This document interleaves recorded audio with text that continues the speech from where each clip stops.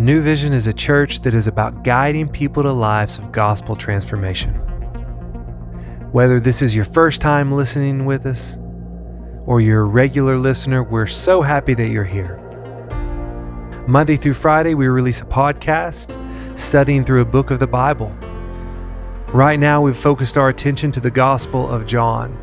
Again, we're happy that you're here. We know God's going to do something great. Hey guys, welcome to day 10 of the Gospel of John reading. I'm here with student pastor Eric Rosenberry. Eric Rosenberry, welcome back. Hey, appreciate it. Thanks for having me back. I love doing this stuff. You're great at it. I'm glad you're here. I have a question. Last time you didn't get to really share about your family. Tell us a little bit about your family. Yeah, so I have a beautiful wife, Diane. I have been married to for 11 years. Which just seems like a long time, but in that midst of 11 years, we have two girls. I have Hadley, who is 6. She just started kindergarten this year, and then I have Ellie, who actually just turned 1 last week. So it's just been crazy around the house right now, obviously with 2 really young ones, but it's been fun. Are you getting any work done? As much as possible. You know, you have all these ideas. Oh, I'm going to be a teacher for my kid, and we're going to have school for him and everything. And then plans get messed up really quick, but but it's really good though. Yeah. Social distancing has certainly made taken an impact on work at home for a lot of people. Yeah, definitely. Well, you're here today. You're reading John 6:15 through 50. It's a lot of verses. What translation are you reading out of? So I'm coming from the HCSB today. Well, thank you for joining us today. Yeah, no problem. Thanks for having me. Yeah, sure. So John chapter 6, verse 15 through 50. And it says, "Therefore, when Jesus knew that they were about to come and take him by force to make him king, he withdrew again to the mountain by himself. When evening came, his disciples went down to the sea, got into a boat, and started to cross the sea to Capernaum. Darkness had already set in, but Jesus had not yet come to them. Then a high wind arose, and the sea began to churn. After they had rowed about 3 or 4 miles, they saw Jesus walking on the sea. He was coming near the boat, and they were afraid. But he said to them, 'It is I. Don't be afraid.' Then they were willing to take him on board, and at once the boat was at the shore where they were heading. The next day, the crowd that had stayed on the other side of the sea knew there had been only one boat. They also knew that Jesus had not boarded the boat with his disciples, but that his disciples had gone off alone. Some boats from Tiberias came near the place where they ate the bread after the Lord gave thanks. When the crowd saw that neither Jesus or his disciples were there, they got into the boats and went to Capernaum looking for Jesus. When they found him on the other side of the sea, they said to him, 'Rabbi, when did you get here?'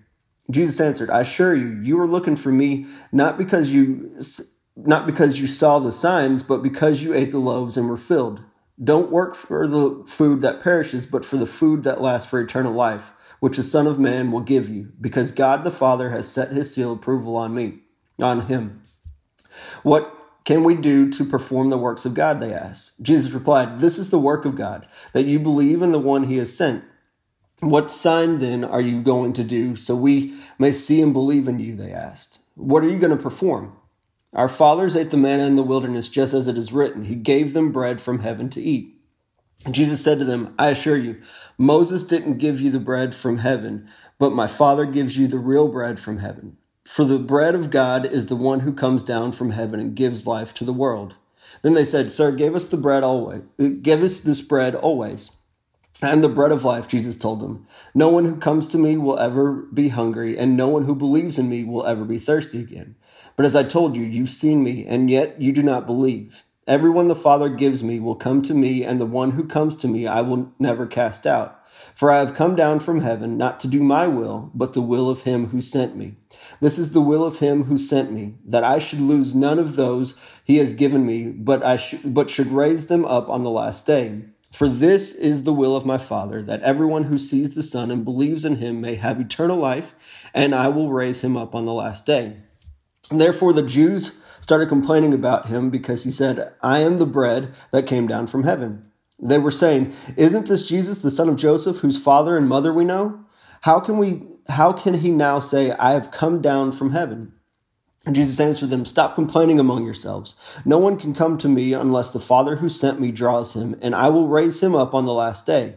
It is written in the prophets, and they will all be taught by God. Everyone who has listened to and learned from the Father comes to me. Not that anyone has seen the Father except the one who is from God. He has seen the Father. I assure you, anyone who believes has eternal life. I am the bread of life. Your fathers ate the manna in the wilderness, and they died. This is the bread that comes down from heaven, so that anyone may eat of it and not die.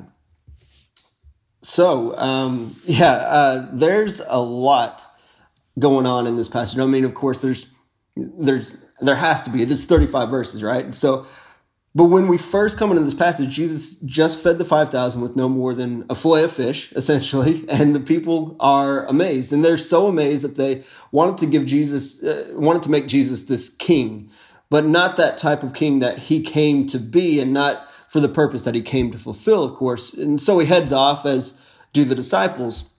And as amazing as feeding the 5,000 was, Jesus decides to take it up a notch as he walks on water to the disciples, which, I mean, that would be pretty crazy for us to all see as someone's walking on water towards us about 3 or 4 miles into the sea. But as amazing as that is, as he's doing that on their way to Capernaum, I think the big idea in this passage is in verse 22 through 50, when Jesus states, I am the bread of life.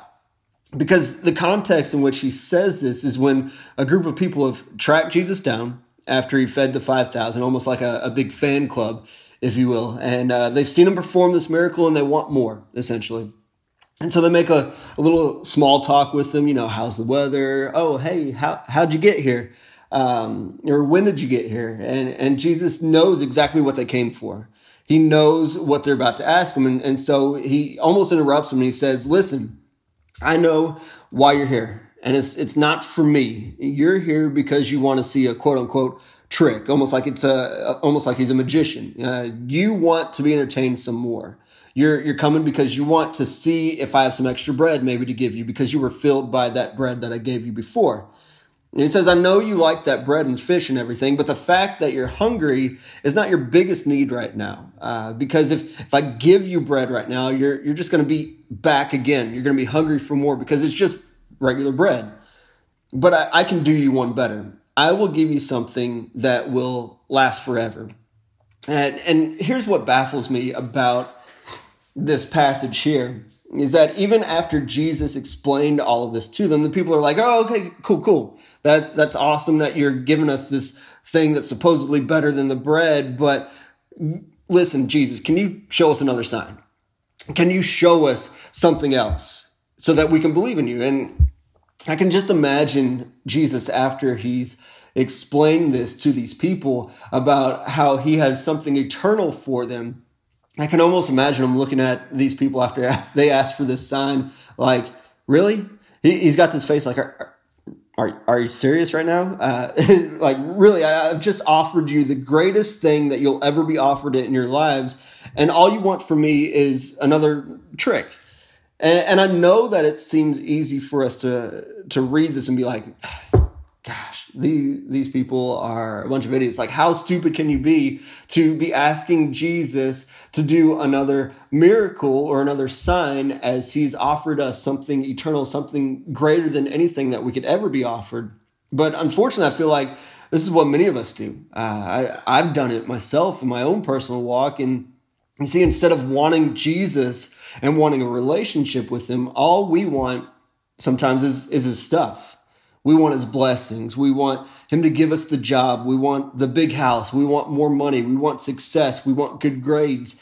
And the thing is when we do that, it's not really that relationship with Jesus that we have. We're just coming to him almost like he's Santa Claus or like a genie in a bottle. And it's crazy for me to think that I feel like we've all done this before in our own lives.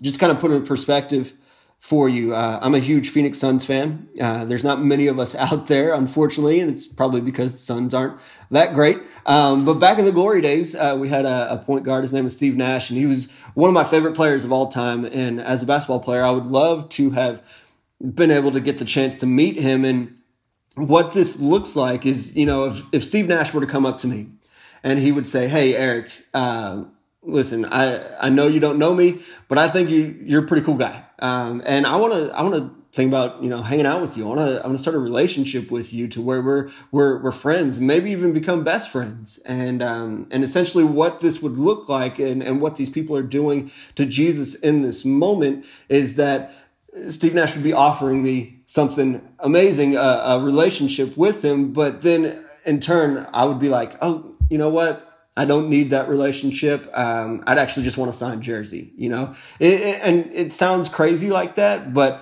that's what we do when Jesus is offering us this relationship.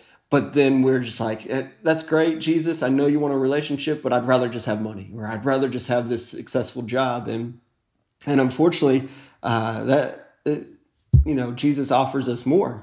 But then Jesus in this passage says, "Listen, guys, I know you want all of this. I know you want this miracle. I know you want this sign, but I am the bread of life." Of course, naturally the people go straight to, "Okay, cool. How do we earn this?" Which I feel like a lot of us do when Jesus offers us anything. How can I earn your favor? How can I earn the gift that you are giving me? But Jesus is like, it's not by works or things that you accomplish that you have this eternal life. It's very simple. I mean, eternal life is found when you follow me, when we follow Jesus. Jesus says, "I'm it. I'm all you need." And when he calls himself the bread of life, he's saying that he's our fulfillment. He's what sustains us. When other people or other things will fail us, and they will, he never will fail us. And all we have to do is to choose to follow him. We have to accept this gift of salvation that he has freely given us. And I think this is an important message to us because Jesus wants us to follow him, not just want him to, he doesn't want us to just come into him because of the things that he can do for us. He wants us to be consumed with him. He's not coming to improve our lives. He's coming to be our lives. He's coming to fulfill everything that the world cannot sustain, cannot fulfill, and even more because he is Jesus Christ. And that's when I really have to take a step back. Am I only using Christ for what he can do for me, or I'm in it because I truly love him? And I know that that's something that a lot of us do wrestle with. But I have to challenge myself each day to look at the relationship that I have with Christ and see if it's truly because I love him, or am I just coming to him because I want something, or because I think he can help me out with something, almost like that co-pilot, if you will. And that's something tough that we have to deal with each and every day. But I believe that Christ loves us so much, and that he has given us this free gift of salvation. And all we have to do is follow him. It's not by our own works like we see in Ephesians, but that's a peace that I can walk with every single day as well, knowing that he still loves me even though I mess up, that he is there to fulfill my life, and all I have to do is make that decision to follow him. So, like I said, there's a lot within this passage, but I think it's important for our lives, and I just love this scripture and what it shows to us. So I thank you for letting me hang out with you guys today. But we love you guys, and we'll talk to you later. Well, thank you so much for your time, and thank you guys for listening. We'll see you next time.